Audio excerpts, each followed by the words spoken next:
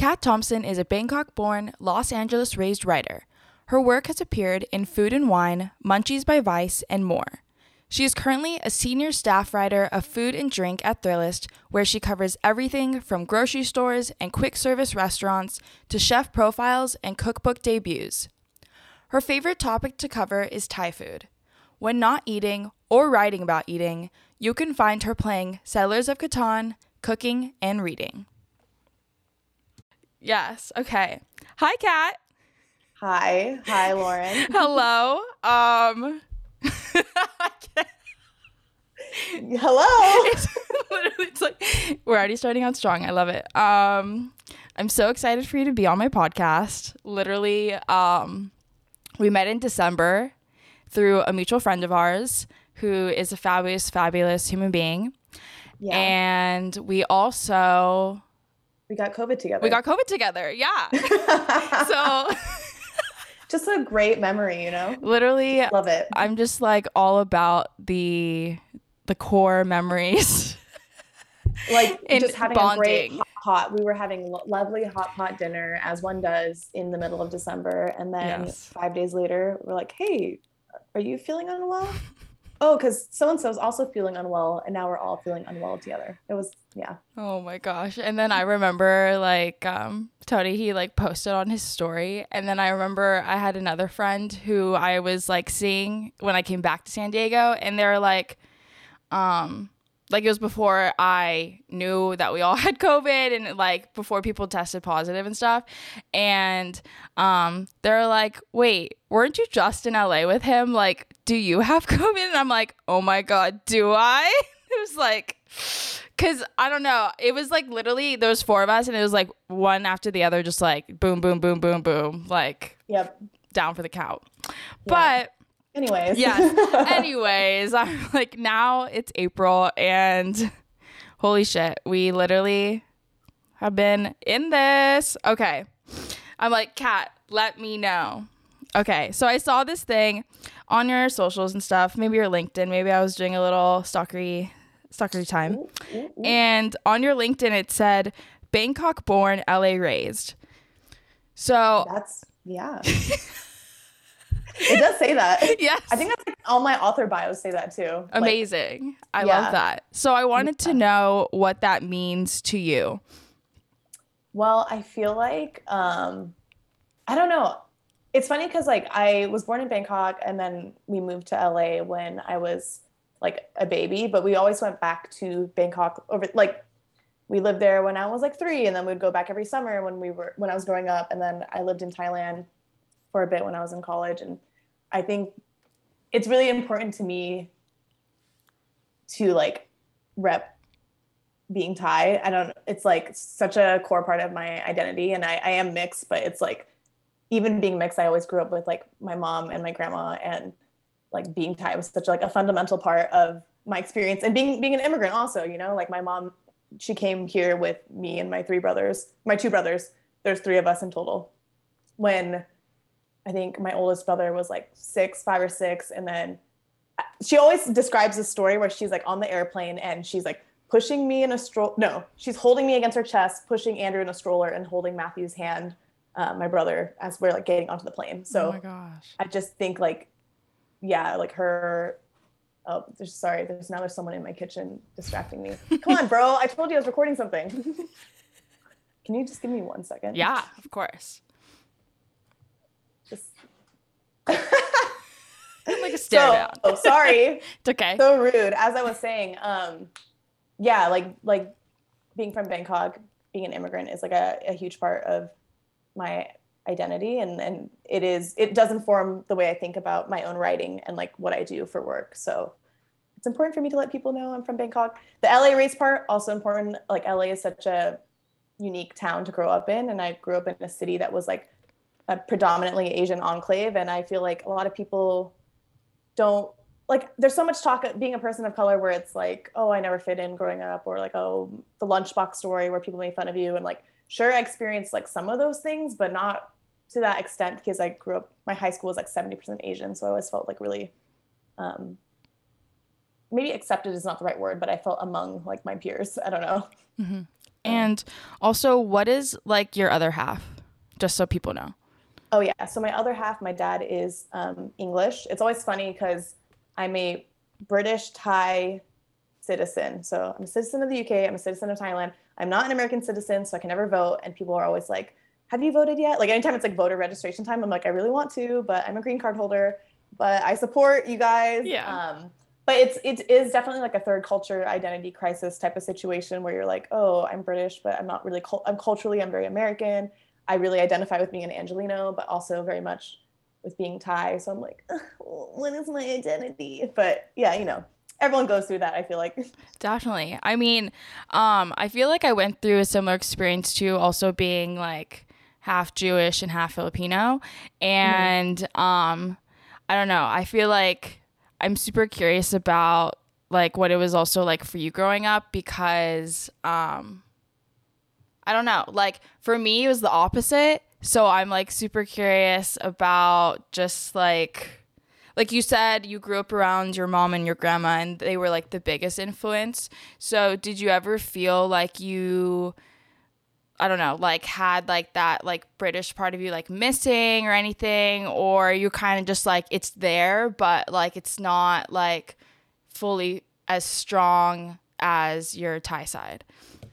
Yeah, like I definitely had more of that. Like my dad growing up, he worked overseas, so we didn't really see him like too frequently. And it's not there was like certain elements of being like English, like during Christmas time, we would have like mince pies, which I saw.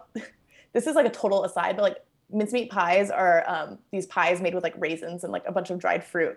But I think Americans don't realize what it is. So when I saw this like food website did a mincemeat pie recipe, but they did like literally minced meat, like ground beef or whatever. And it's like, no, that's not what it is. But all that to say is like we had like some elements of that. Like I definitely feel like I'm a big like tea drinker because of my dad, like classic, English breakfast tea with milk and sugar. I have that every day.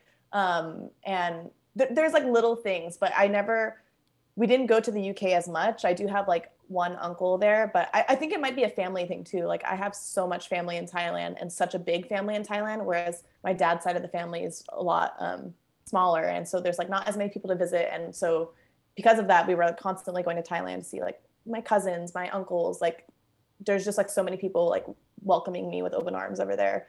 Not quite the same in the UK. When I do go, I love it and I love to see my uncle, but it's just like a different culture and a different like yeah, I definitely feel a much closer tie to my Thai side. And I think that's also just we like spoke Thai growing up all the time and we were always eating Thai food. We were going to Thai town. I went to Thai school every weekend from like age 5 to like 14 or 15. So it was just like it was like sort of forced upon me, but I'm grateful now because I can speak the language, and when I go back to Thailand, it's like I can communicate with like my older family members and things like that. But yeah. Amazing. And you said that you lived in Thailand when you were 18. Is that what you said before? No, I lived in Thailand when I was 21 or 20. It was when I was in college. I lived Oh, there okay. for 6 months, Like for and I study lived. abroad? Yeah, I Okay. studied abroad in northeastern Thailand at this university called Kongen University, and that was interesting because Kongen, like people think of like Bangkok, it's a big city, and Kongen is one of the bigger cities in Thailand, but it's still very much like town vibes. So, and it's yeah, a little bit like it's like 6 hours away from Bangkok, so it's just different. Is more like more country-ish, countryside, but yeah, it was a great experience. Like I just love being in Thailand. I like being able to speak Thai and be around Thai people is just always really nice. Do you ever I don't know, like have a thought come up where you kind of are like what if it was like reversed? Sometimes, yeah, like or yeah, what if I was like growing up going to the UK? Is it wrong to be like I'd be so less cultural?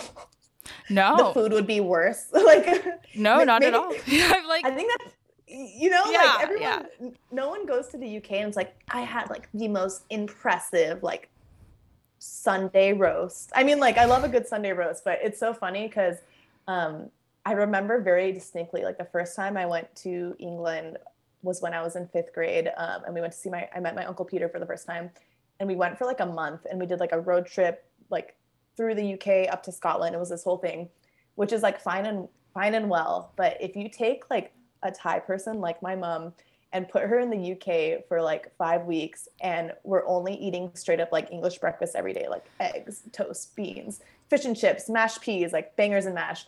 Like honestly, by the second week, my mom, she's a genius. She had like stuff like Thai instant ramen packets like in her luggage. And so like every time like at the hotel, she'd be like, don't tell don't tell your dad, like we're eating this like instant ramen.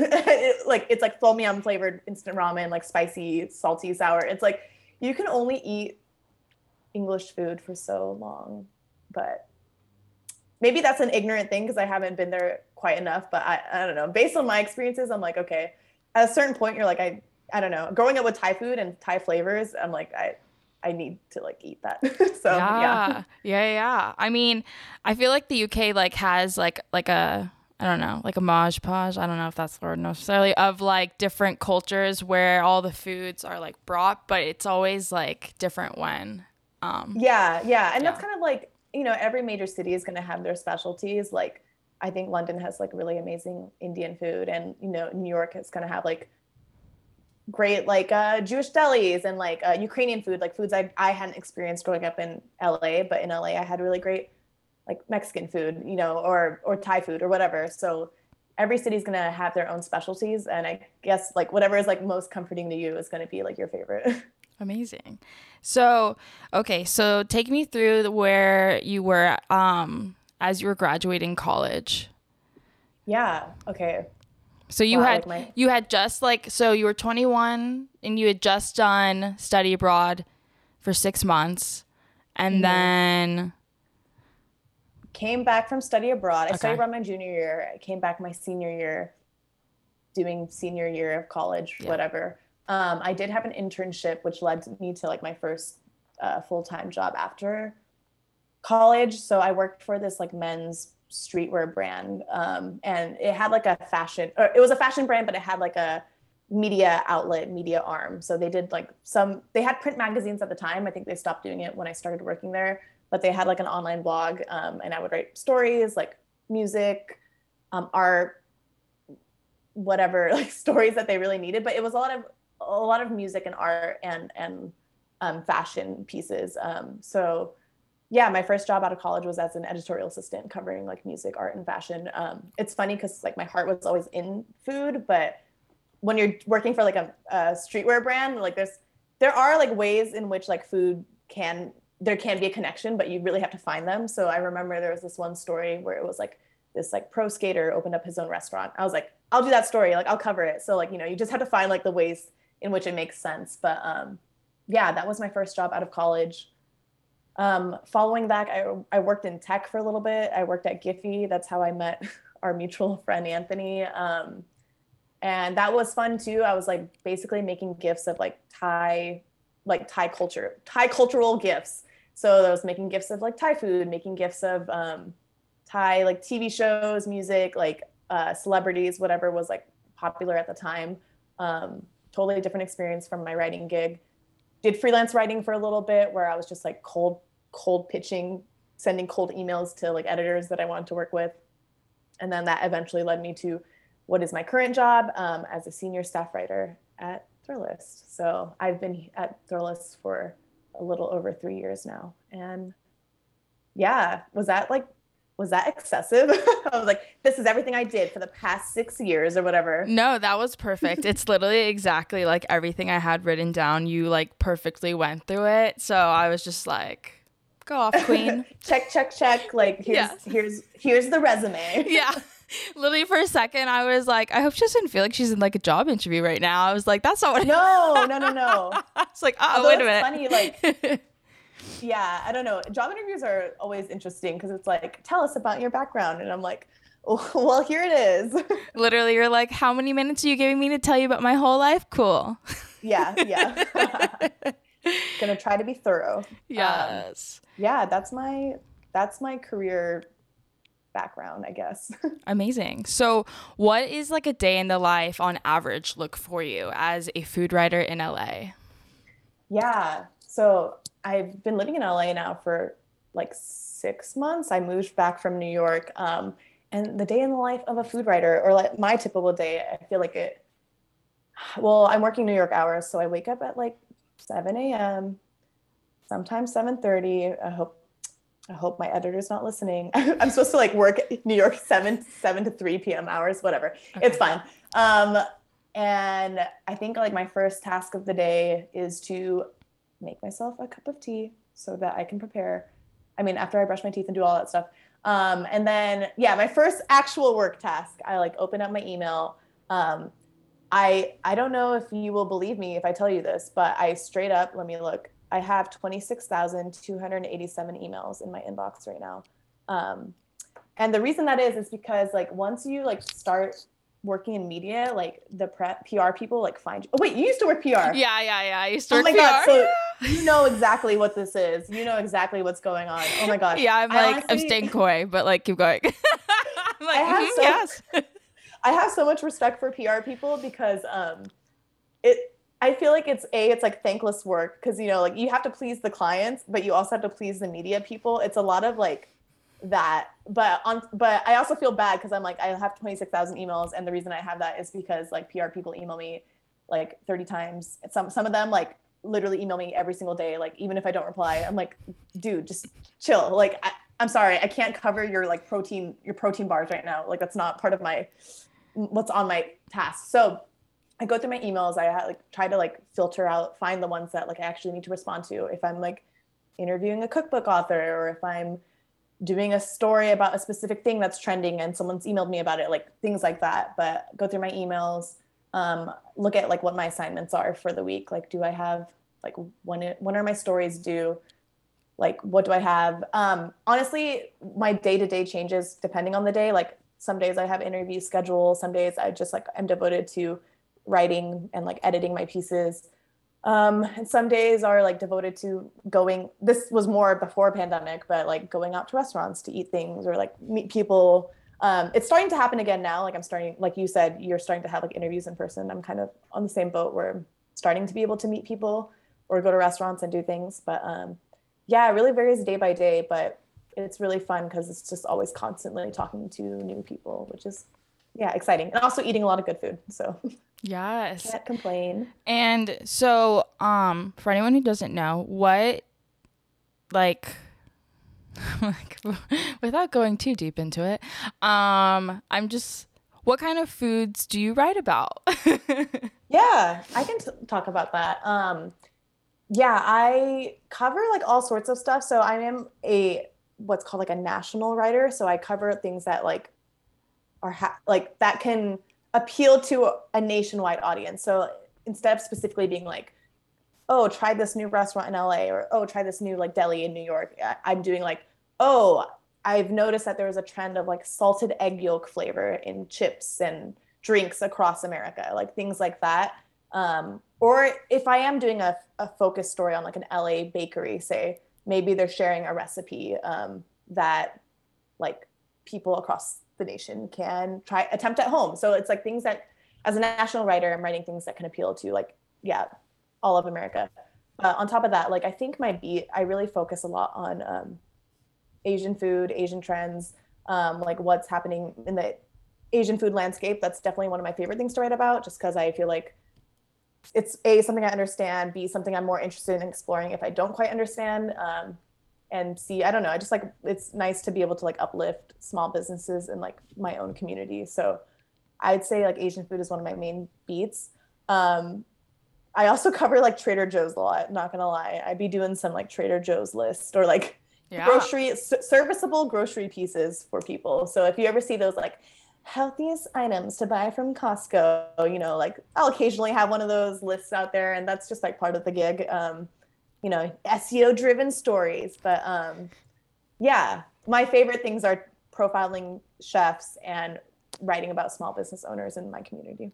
Amazing.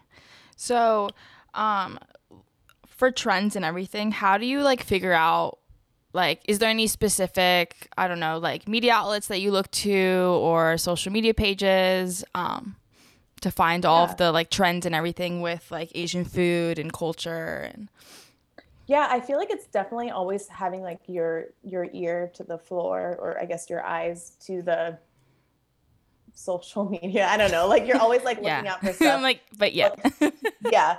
Like I feel like just even scrolling through, I tried to hold off for so long going on to TikTok because I was like, I know it's a time suck. Like I know it's gonna blah blah blah. Yeah. But so many food trends start on TikTok now, and like it's such a resource for people that I've now devoted my time to it. I really like it. I can't stop scrolling through it. But like TikTok is a great resource to find stuff, like looking on Instagram and yeah, reading other publications. Like I love following what's happening on the kitchen, like Bon Appetit, like seeing what sort of like, yeah, flavors are trending or like ingredients, like what are people interested in. And even like the press email, like the PR emails I get in my inbox, like sometimes I'll have three PR, like this happened recently. Like someone emailed me about a passion fruit cider, and then someone else emailed me about a passion fruit sparkling water, and then someone else had emailed me about a passion fruit flavored cocktail or wine or something. And I was like, holy shit, everyone's like really into passion fruit right now. So like if you just like start noticing these like things come up, then you're like, wow, I think there might be a story there. Like, why is this pertinent? Or like, yeah, like salty egg yolk is something I mentioned, but I did a story specifically on like Asian salted egg yolk and how it's now like popular in chips. Torani, which is like the coffee syrup brand, they named that their flavor of the year, and they made like a coffee syrup that's like salted egg flavored, which sounds like it would be. It sounds like it'd be like custardy or really tasty. And then there's like other shops that use salted. You can use it in your congee. You can use salted egg yolk in your desserts. So it's like when you start to see these things, or notice like a pattern, then it's like, okay, I think there's a story there. So it's yeah, just a lot of like reading stuff and looking at food content, which is like my favorite thing to do, even though that's part of my job. Yes. No. I mean, that's like the fun part of the job too, is like also being a consumer of the content. Mm-hmm. What are some of your favorite like people to follow, whether that's on TikTok or Instagram, just like some maybe people at the top of your head who are like, yeah, I look forward to when they post or anything like that. Yeah, there's this she's a writer. She used to be at Bon Appetit and now she's at Eater, and her name is Bettina, and she has this like cooking Instagram called, I think it's called Crispy Egg 420, and it's like it's just her cooking content, but it's like it's so soothing to like. She has a TikTok and an Instagram. Like her TikTok is very soothing to watch. Like I really enjoy it. And then her Instagram, like the photos are just really beautiful, and I feel like I get a lot of like inspiration for new dishes to cook. I mentioned the kitchen earlier. That's not like a person. That's a food media brand, but their Instagram is like so. I like, yeah, I like think about like if you want to model, if you were like a food brand and you want to model a food media brand and you want to model your Instagram after like someone's, I think theirs is like really effective and really good. Wait, who is Um, it again? Say it. Sorry. it's the kitchen. The kitchen. Yeah, and it's KITCHN. I'm trying to think of who else. There's like a lot of like random TikTok people I really like to follow. I don't remember what her username is, but there's like this one who's like a Vancouver mom. Like she's like a Singaporean. She lives in Vancouver and she's a mom, but she's always doing like cooking content. And then she makes like content with her like teenage kids, which is really cute. But like she does a lot of yeah food reviews and things like that. I just like to see what people are eating like in various parts of the world. Oh yeah. And yeah, what they're cooking. There's another one I follow. It's a chef. Sorry, I'm just like naming No, I people, love but it. I I don't love have it. their Keep actual going. We love names. it. We love it. We'll figure it out. It's okay. Yeah, yeah. I'll send you the names. There's this Yeah. one chef on TikTok I enjoy following, and it's like this white guy, this white dad, but his wife is Vietnamese, and but you can tell that he like cooks with such a sense of respect for the culture, which I really um, appreciate. And he like pronounces like, I mean, I'm not Vietnamese, so I don't know how the pronunciation is right, but all the comments are always like, "Holy shit, your pronunciation's so good." So I enjoy like seeing what they're cooking, what he's cooking. It's always like, yeah, having people make recipes that are inspiring is like really nice. And then I'm trying to think of what else. I'm really inspired by cookbooks. Like instead of just looking at TikTok and stuff, I like to like look through cookbooks too. I actually am like balancing my like laptop on cookbooks, but like Oh this my is a new gosh. one I got. Amazing. Korean American by Eric Kim is very good. And then this Ooh. one, No, this is so on brand. I love this. this one, Mooncakes and Milk Bread. Like if you want to learn how to make milk Ooh. bread, this is so effective. Her name is Christina Cho. I actually like watching her. Her Instagrams are really good too. Her Instagram is really good. But Yeah, that was a lot. No, it's amazing. No, That I literally good? love it. I love Okay, it. great. Um, so what has been some of your favorite parts of your job so far, I guess? Even though you've Yeah, been there for a couple years. I've been there for 3 years, and I feel like the best part of the job is definitely like all the people I get to meet. I mean, of course, food is going to be a great perk. So I like get to eat a lot of good food and get a lot of snacks, and that's lovely. But I think meeting people and like talking to them about their experiences as a chef, as a pastry chef, as a cookbook writer, a recipe developer, or like a small business owner, whatever it may be. It's really nice to meet people and like also have them trust me with their stories. So I think a lot of times when I do interviews with people, there's like a vulnerability in talking about like yourself and being like upfront and apparent in both like struggles and successes and whatever it may be. So just being able to relay that story to my readers and tell a story that is like can be uplifting or can like champion someone who otherwise wouldn't be noticed by mainstream media or whatever it may be. Like it is a really like um, fulfilling part of the job is yeah meeting people and telling their stories. And even though writing is sometimes really hard, like it's really a great medium for this kind of stuff. Yeah. Yeah.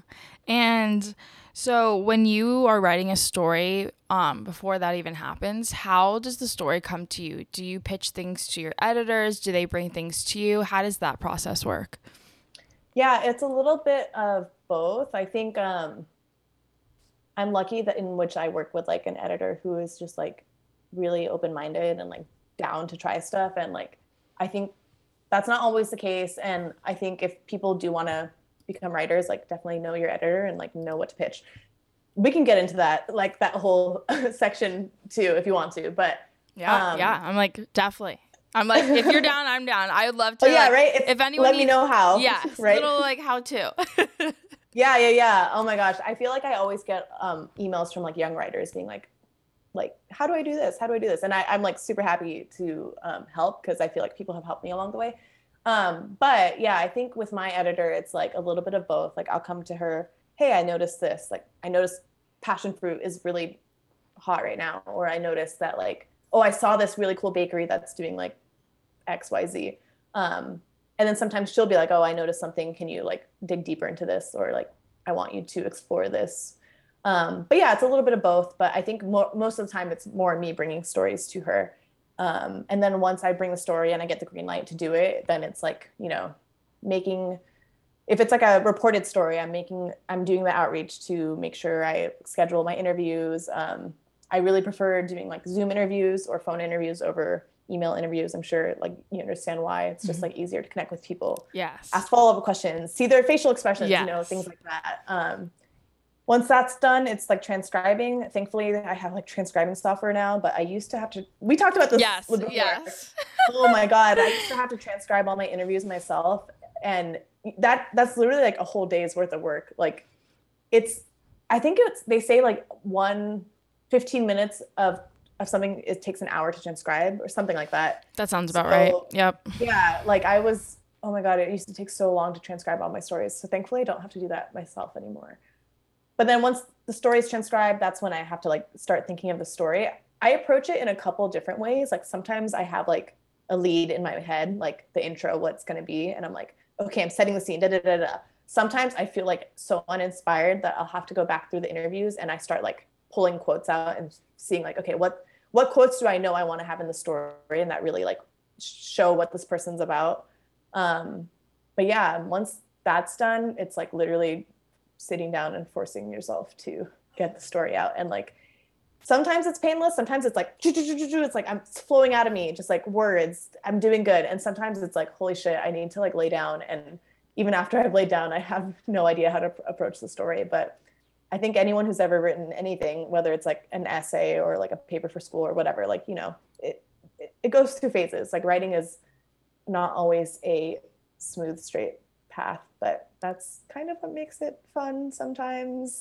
What do you usually what do you usually do? Like, is that what helps like laying down, like taking a second, or are there other like tools that you use to like if you feel like you're maybe in like a creative rut or like something like that? There's a couple things I use to approach. Like if I'm like on a tight ass deadline and like there's no room for laying down, then I use like the what's it called? The Pomodoro method. I have like an app on my phone where it's like you have 25 minutes on and then 5 minutes off. And it's basically like you focus for 25 minutes and just like try to do it. And you're not supposed to like look at any other browsers. You're just supposed to sit and write. And then you can take a break like after 25 minutes, you can take a break for 5 minutes. That has been effective sometimes because it's kind of like, okay, I'm like really focused in on this piece and there's like nothing else I can look at if you have like the self-restraint for it. But I will say like sometimes a story just needs like, it just needs me to step away for a second. Like sometimes if I can't finish the story like that day and I like sleep on it, the next morning I'll wake up and be like, oh shit, this is what I need to do. And then it just like comes pouring out. I don't know do you play Wordle at all? I don't, but like obviously heard of it. Yeah. Okay. Well, I was going to say it's like sometimes I'm playing Wordle or Quirtle, which is like the 4 variation Wordle. And it's like I'm looking at the screen and there's like all the jumbled words. And I'm like, I don't know what the fuck this is. Like I literally cannot fathom it. And then I'll just step away from it for 2 hours and then I'll look at it again and be like, oh, duh, it's right there. Like the solution is right in front of me. So yeah, sometimes time just helps. Like being away from it helps. What do you think also is like the difference like in that moment? Is it like maybe like being more stressed like in the moment and then coming back 2 hours later, or like what do you think the difference is? Is it like the mindset? Yeah, I think it's fixation. Like I'm so fixated on one part of it and I'm like so zeroed in on this like one piece where I'm like I can't figure out the next word, I can't figure out the next sentence of this paragraph or whatever, that I like my mind can't see past like this one issue. But then as soon as I step away and have time, then I'm like, oh, let me look bigger picture. Like, all right, like this paragraph is talking about this. Like if I can't figure out this next sentence, I could still move on, write the conclusion or write like something else. And then I'll circle back and be like, okay, wait, now like there's a way that I can weave everything together without being fixated on like the one thing I couldn't figure out. So I just feel like I get too zeroed in on something that I get stuck. But I mean, stress is, I'm sure, like makes it worse. So. Yes. What are your big profile stories? Okay, so I think the biggest one that I did, that honestly, it was like a little bit shocking to me that I got to do this, but I did a story with Saweetie, and that was in October 2020. October 2021. Shit, when was that story? Oops. Same. I think that story was, wait, now I want to check. I think it was October 2020 because I remember it was Filipino History Month and Filipino American History Month. Wait, what is? I'm like, I should know that. I should know American that. Wait, now I'm like, what is it exactly called?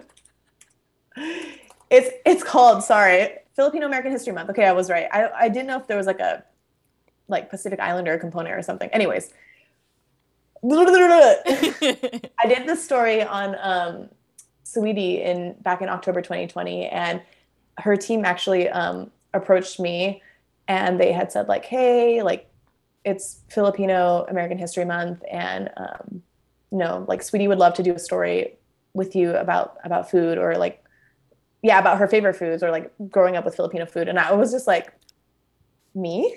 She'd like to do a story with me? Like, fuck yeah, let's do it. So I got to chat with her over Zoom, and this was right before her single with Jhené Aiko came out. And I think this was before like, yeah, Best Friend Doja Cat era. So, like this was like, it seems crazy now because you're like, oh, sweetie, best friend. But like this was pre that. And yeah, it was amazing. It was just like so fun to connect with someone who was like so high profile and to talk about something like as grounding as food. Food is something that we all have to eat and we all have like a cultural connection to. So like even hearing her be like, yeah, I love sinigang. Like that's my favorite thing to eat. And the way she was describing food was so fucking funny because she was like, I love it when in sinigang, like the okra is so slimy. It feels like you're eating a slug, like in Emperor's New Groove. And I was like, Wow, that's like so highly specific, but I feel like if you're Filipino, you're like, yeah, I fucking love it when it's like that or whatever it may Oh my be. gosh, yeah.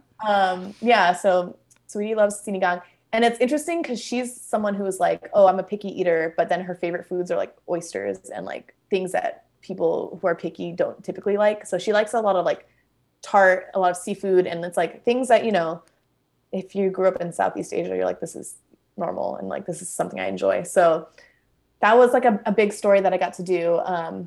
And then another really big story that was like close to my heart was I got to interview Chrissy Teigen's mom, Pepper Ty.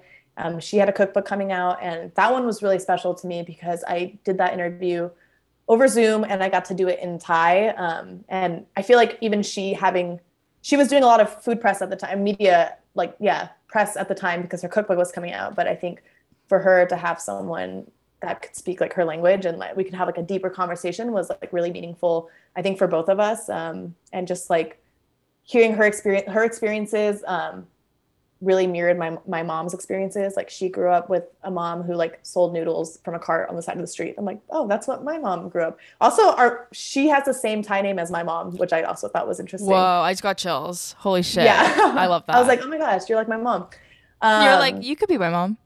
yeah. I'm like, hey, where is P. Chrissy? Like, where's Big Sis? Yeah. Um, no, she was amazing to talk to and like just share stories. And like, obviously, is really, she really loves her culture and heritage, and same. So like, getting to bond over that was really nice. And also, it was so funny because that was a time when I had to transcribe my interview myself because it was in Thai. So I was like, oh my God, I literally need to practice my Thai. It was some parts were struggles, but it was fine. It's fine. Amazing. Amazing.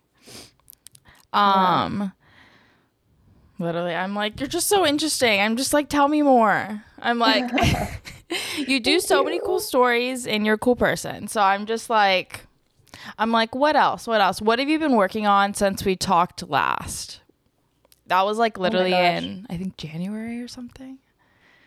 Yeah. Well, I feel like I'm always working on like, I mean, I always have like deadlines and stories that are due. We have Yeah. like a really fun um, package for like, I guess they're called packages when it's like a big tent pole where there's a bunch of stories that like feed into this one theme. But I can't talk about it yet because it's not coming out until May.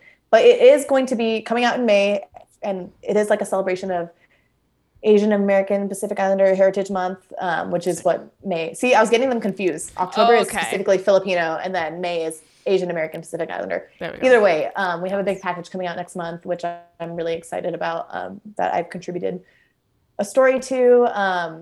I don't know, and then like I think I have some plans to do some like traveling and do some reporting when I travel abroad in the future, and yeah, I don't know. What That's like locations are you my going to travel to? I'm just curious.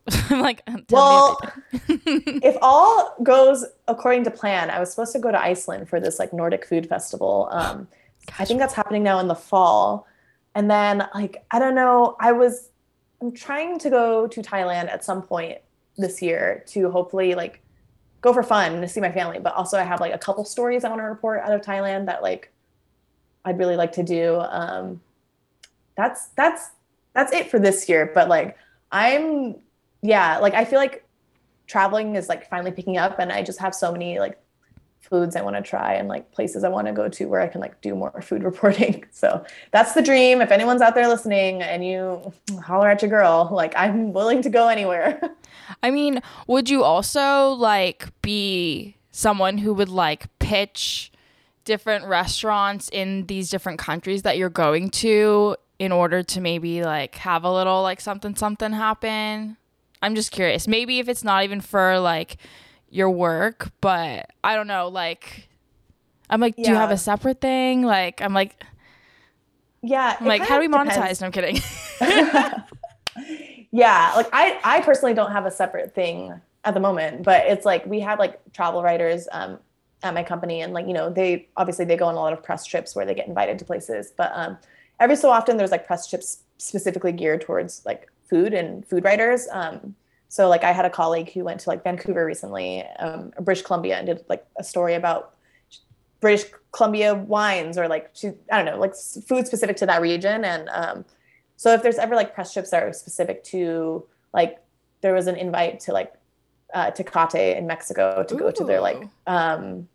where they make the beer and all Yeah. that stuff. So if it's food specific, there's like occasionally there's invites. And then yeah, you get to go and then like do the reporting. But it really depends. Like things come and go, but things are definitely picking up back up because like during the pandemic there was no like press trip invites or whatever. And now there's definitely like several. They're like, hey, do you want to go here? Hey, do you want to go here? Do you want to do some reporting here? I'm like, yes, I want to go everywhere, please. Yes. What would you say also was maybe like one of the struggles and then one of the exciting parts about being a food writer when you started in 2018 to being a food writer now in 2022?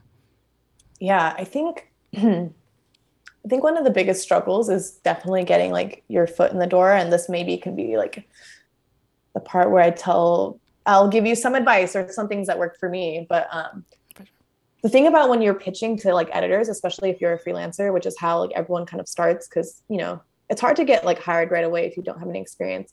But beyond that, it's hard to get even like a story written if you don't have experience. Because often when you pitch a story to an editor, you say like, hey, so and so, like here's my background, here's my pitch idea, and here are my clips. Like here are the examples of stories I've already written. So if you've never written any stories, then the editor's gonna be like, they really have to take a chance on you.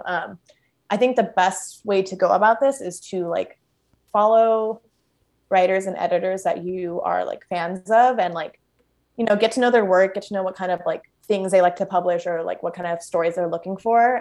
That's like the best way to connect with them. And then like, so once you've connected with someone, even if you don't have a clip, then maybe they're like, okay, I've talked to you, you've generated some good ideas. Like maybe this is an opportunity for you to like have your first byline or like write a story for me. Like it is a lot about chance. And for me, it was definitely a lot of cold emailing. So I would make sure to like actually find the right emails for editors. Like it's really hard to do like a hello at whatever.com because like that's like a void. Like it's so hard to like get an email there. So like really do your research. Twitter is a great resource to finding writers and editors' emails. But yeah, the biggest struggle is getting your foot in the door because like I mentioned, like I was doing like fashion and art writing. So I had to like, the clips I used were like food, like related, but not quite food stories. So even then I had to have like editors take a chance on me, but that's the biggest struggle. One of the biggest struggles. I will say, I think now, rather than in 2018, like in 2022, there has been this big like reckoning in the food media space on like whose stories get told and like who gets to tell them. And like people are, I think, becoming more cognizant of like, I don't know, racism and whatever. So Yeah. because of these things, I said racism and whatever. I mean, But yeah, I mean, I understand what you're saying. Like someone yeah, who, like you, who is Thai writing about a Thai business. yeah. So it's like, it's nice that they're like, oh, you know what? Like, let's actually have Thai writers write about Thai food rather than like white people write about Thai food. It's like Yeah. people are more cognizant of that now. Yeah, And yeah. so I'd say like if you are like a young writer and you like have a story you want to tell about your community, like I think editors now more than they were a couple of years ago are like open to those things. And it's one of those things where also authenticity used to be like a big word thrown around in food media where they're like, this is the most authentic place to get tacos. This is the most authentic Thai food. And like, we've all kind of realized that that's like a really like fucked up lens to look at food because like no one recipe is authentic. The way your grandma makes sinigang is going to taste different from the way Sweetie's grandma makes it or whatever, Yeah. you know? So, and not one is like more authentic than the other. Yes. So like, I think people are more open to hearing stories that are specific to you. So like the cookbook author I showed earlier, his name is Eric Kim. Like he has a very specific story being a Korean American growing up in Atlanta that would be different than a Korean American growing up in LA. And I have a specific story as like a Thai Angelino that's very different from the Thai people I know who have grown up in Alaska. You know, like there's just, we all have our own authenticity in, you know, whatever we do. You know, no one way is the right way to recipe develop or write a story or whatever.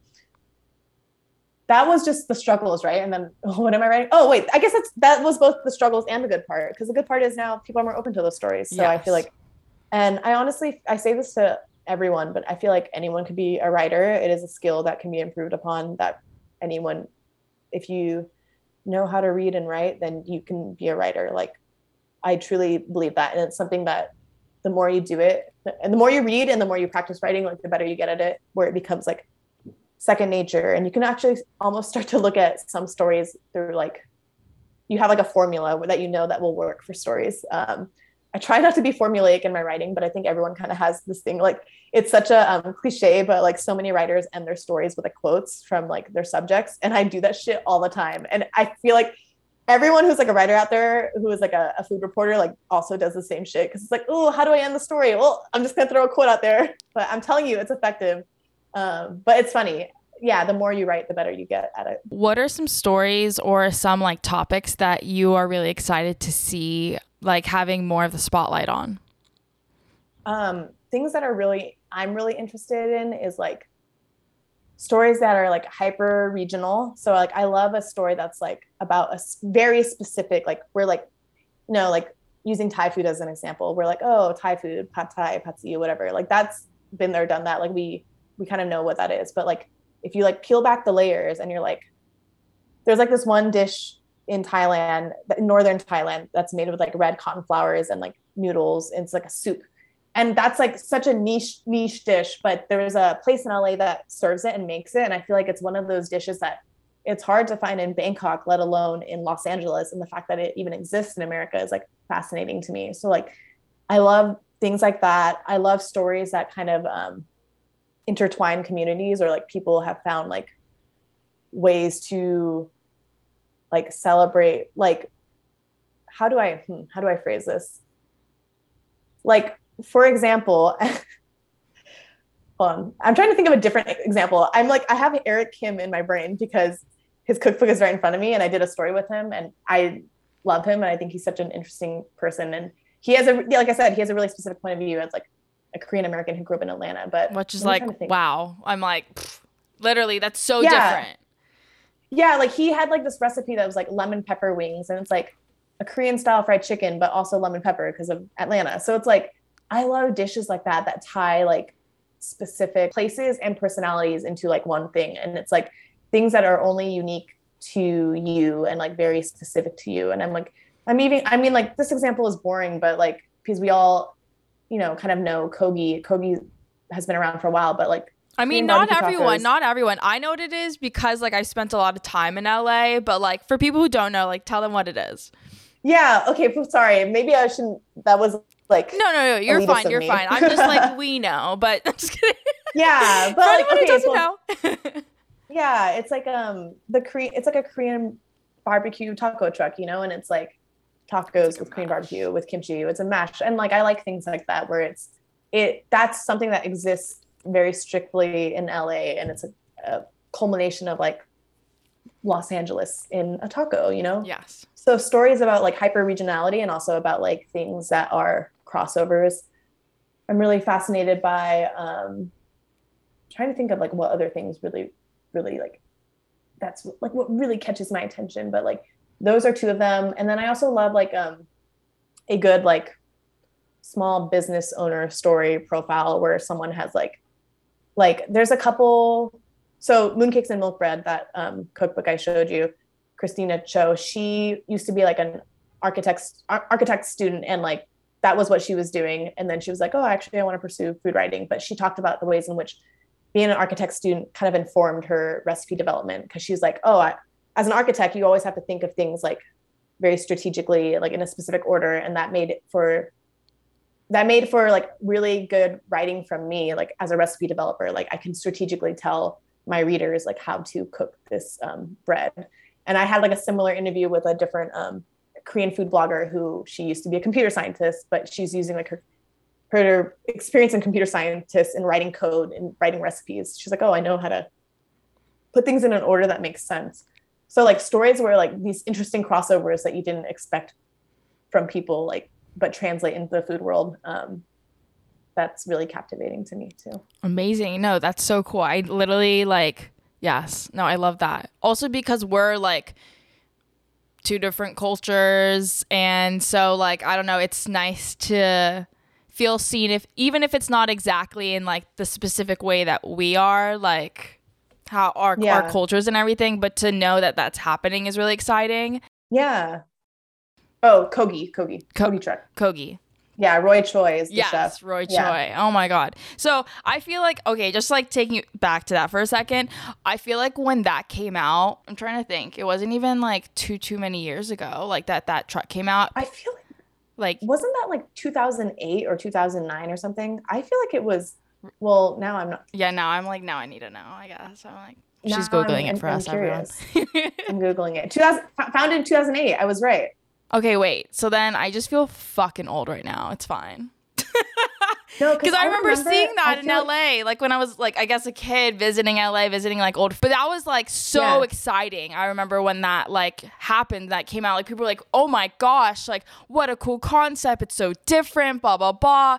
And I feel like Yeah. that's definitely like a, I don't know. Like I want to say it's like right time, right place, but also I feel like it's more about like him being one of like I would say the pioneers of like normalizing this type of cuisine and like intermixing all these different cultures and creating like your own interpretation of what that means to you. Yeah. Like I think he was creating his own experience, like as a Korean American who like situated in Los Yes, Angeles. yeah. Like, yeah. And that was an interesting time, 2008 too, because I feel like that's when there was a lot of like it was like a food truck boom. Because I also feel like there was a sushi burrito truck Yes. that used to be like really popular, and yeah, people were trying to do like everything interpreted in a new way, which is like it's funny because like that seems more tired now because it's over like it's over a decade later, but like at the time, like you said, it was so like unheard of and exciting. And I think that there's constantly new things like that happening. Like there's this chef who I kind of said this earlier, like the underdog or whatever, small businesses, but there's a chef, her name's Lauren Tran in New York. She's a pastry chef, and she got like laid off during the pandemic, like so many people in the industry did. And she used her she has traditional French training in pastries, and she used that to make Vietnamese desserts because there's like not that many Vietnamese dessert shops in New York. So it's like you can take something that personally, like she truly knows like French patisserie, and like put your own spin on it as like a Vietnamese American woman. So I love shit like that. It's an embodiment of who you are, and that's exciting and cool. Yes. So one of the things I was thinking about that now finally just came back to me, was so for the people you've interviewed, who have like the person you mentioned who was an architect or was in computer science, have you noticed like maybe like a trend or anything within their story of their career, as like a moment in time when they were like, okay, I'm not doing this anymore. Like I'm going to go pursue this thing and it's a risk, but like I'm going to do it. Like I'm just curious about that too. Yeah, I feel like in all the people I've interviewed that have had these similar stories where they're like, one that I did recently, like he was an engineer, like a mechanical engineer, and then he also left to pursue food media. And it's like the common theme is like you're doing something that you think that you should be doing or that you're good at doing, which is computer science or engineering, whatever. But maybe it's not quite as like fulfilling. So like people, and that's kind of like the struggle of life, right? Is finding a career that can be both challenging and fulfilling, and it pays well. Like doing recipes or like being a food content creator like that, there's an uncertainty in that, and there's so many people who are trying to do those things, so like it's understandable to be like hesitant to do it. But if that's like where your heart is, and that's clearly was the case for like all three people that I've mentioned, like there can be like success in it if you like work at it. But it's interesting to me, like, yeah, so the common theme was that there was a lack of fulfillment, and also there was always a passion with food, like, and food is like such a thing that like everyone can connect with because we all need it to survive. Like not everyone is like a foodie, quote unquote, per se, but we all have to eat to live. So like, Yeah. I feel like it's a good way to connect with people because like it's always going to be a commonality between people. But yeah, also with them though is using their skills that they've already established in whatever career that they were in before. So whether that be engineering or computer science, and applying that to to food writing, or food developing, recipe development, or whatever it is that they do. That's why sometimes I almost wish, I mean, I did have like a slightly different career when I worked in tech, and I've also done like different types of writing, but sometimes I'm like, oh man, I wish I kind of like had another skill, you know, like something else up my sleeve where I was like a videographer or like something else that like, this is just me also being like, I need more skills. I need to learn more, because that's just, I don't know, like capitalism is frying my brain. But like sometimes I'm like, oh, I wish I had explored other avenues of things that could help me as a food writer now. I mean, well, I can definitely see you having like a TikTok account that is like centered around food and everything, but I could also see you having like a podcast eventually. I think some of the best podcasters are writers and just people in journalism in general, because of the literally like just the fact that the skill of storytelling. And maybe on this episode my storytelling is not as in order, but no.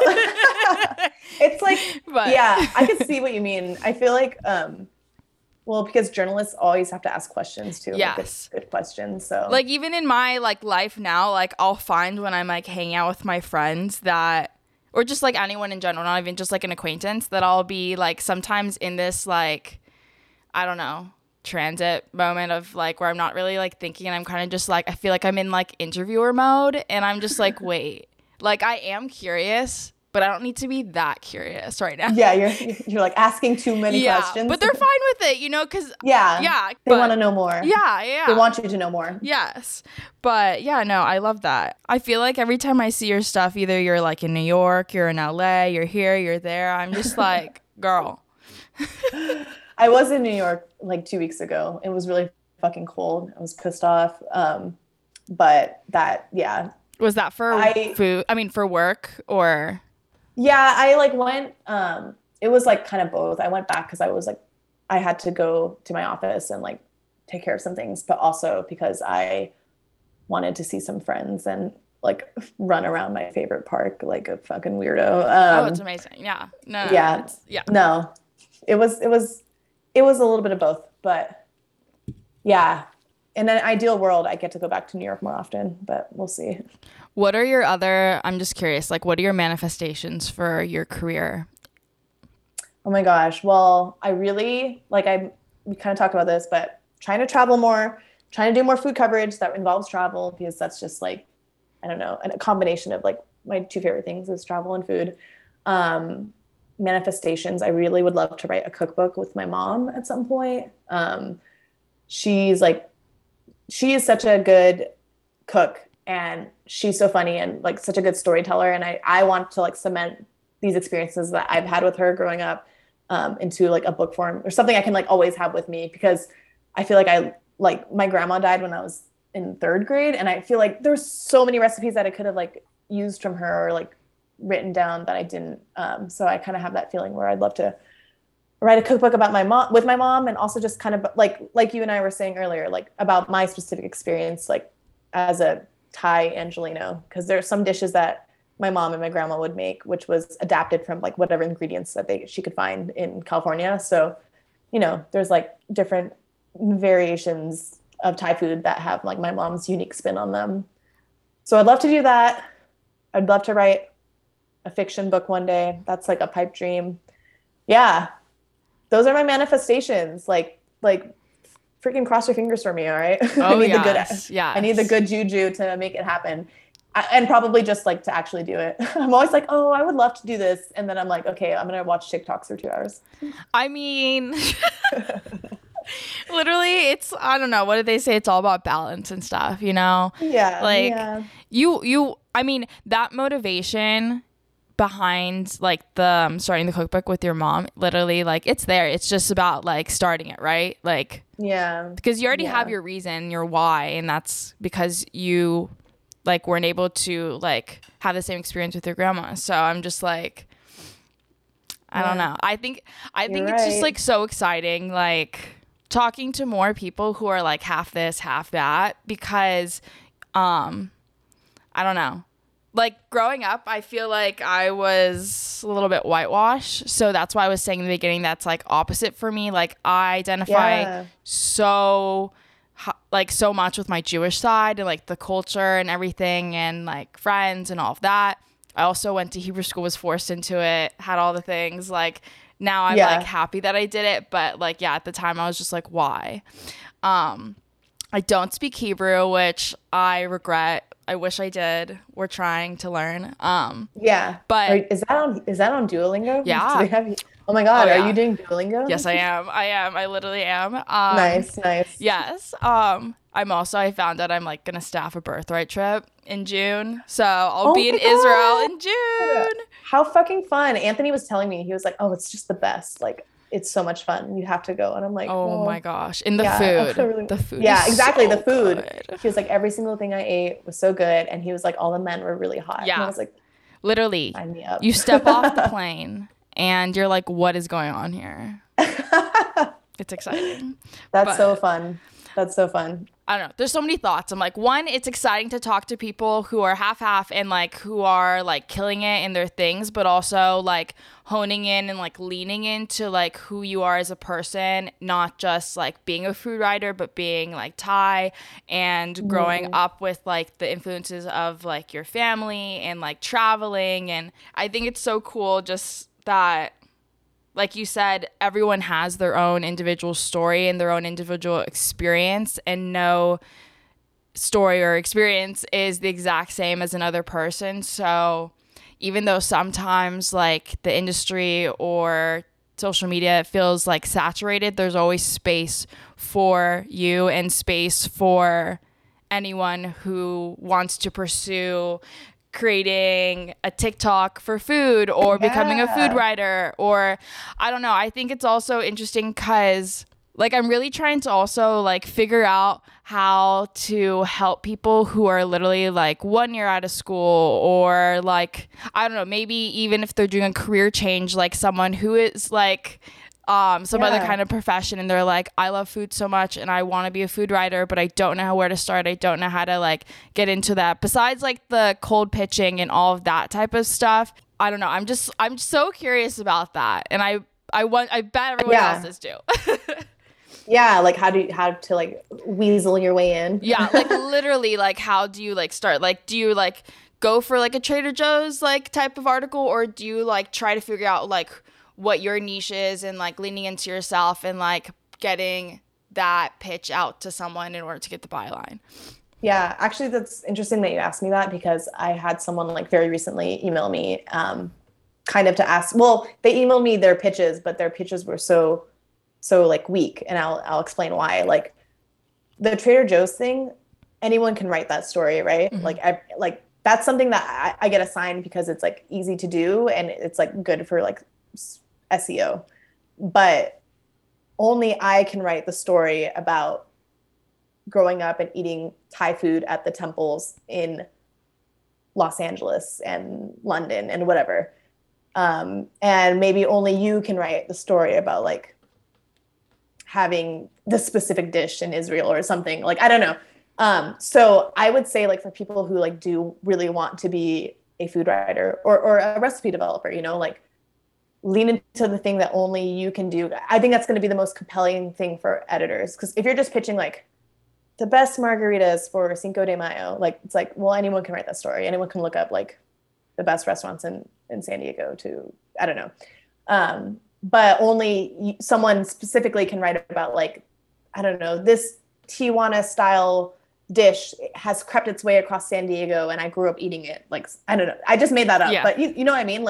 Like these like niche stories, they're so compelling because it's like taking people. So for people who haven't experienced it, it's like you're getting a whole new point of view of something that like, it's like a curiosity thing, you know, like I'm curious about things that I haven't gotten to experience. Like this is so stupid, but like I really did not grow up with any sort of like Midwestern foods or like things that are like, I don't know, quote unquote American. Like I didn't know what a cheese ball was until like I was in my 20s, and I've never had like a casserole until I was in my 20s. So things like that, I have like a weird fascination for them. So like say you're like a writer that grew up in like Wisconsin and there's like a particular type of like cheese curd. Like I'm curious about that because I want to know, like, and I haven't been around that. So like, what can you tell us? What can you add to the world that is different and uniquely you? That will be the most compelling stories. And you know, like you said, like we're all multifaceted people. Like I am a food writer, but I'm not just a food writer. Like I do.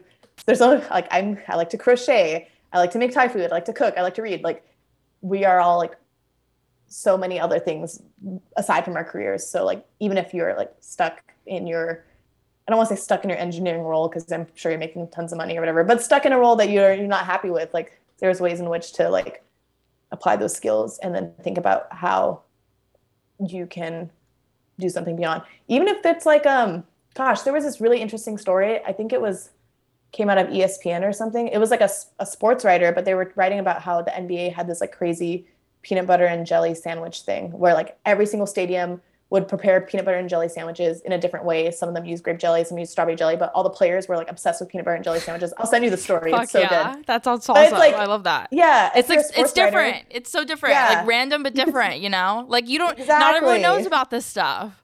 Yeah. So it's like anyone can do, like you can find a way that it pertains to you and it's still, yeah. So that was like sports writing, but food, you know, fashion, but food. Yeah. I don't know. Find your point of view and like stick with it because no one can take your point of view away from you.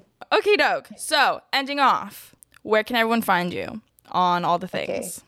Yes, I'm on Instagram, Twitter, and I am on TikTok, although I haven't made one in weeks, but it's Kat Thompson with a K, KATTHOMPSONN. So 2 N's. It's really funny because there's this other person named Kat Thompson, who is a like celebrity hairstylist. So every so often I get like tagged in her, like she always does the hair and makeup for the girl from To All the Boys I Loved Before, the Lara Jean girl. Okay. So I'm always like tagged in her photos. I'm like, wrong Kat Thompson, but like I'm happy for her. Like but yay. Yeah. Thank you so much for coming on. I really appreciate it. Thanks for having me. Sorry that I talk so fast and so chaotically, but I hope that people can glean something from this, hopefully. Oh, 1,000%. No, literally, like, I'm just like gems. If you take anything from this episode, lean into who you are. You're an individual, and no one can tell the story like you can because no one's 100%. Lived the life that you've lived. You're 100% right. Nailed it. All right. We can close out now. All right.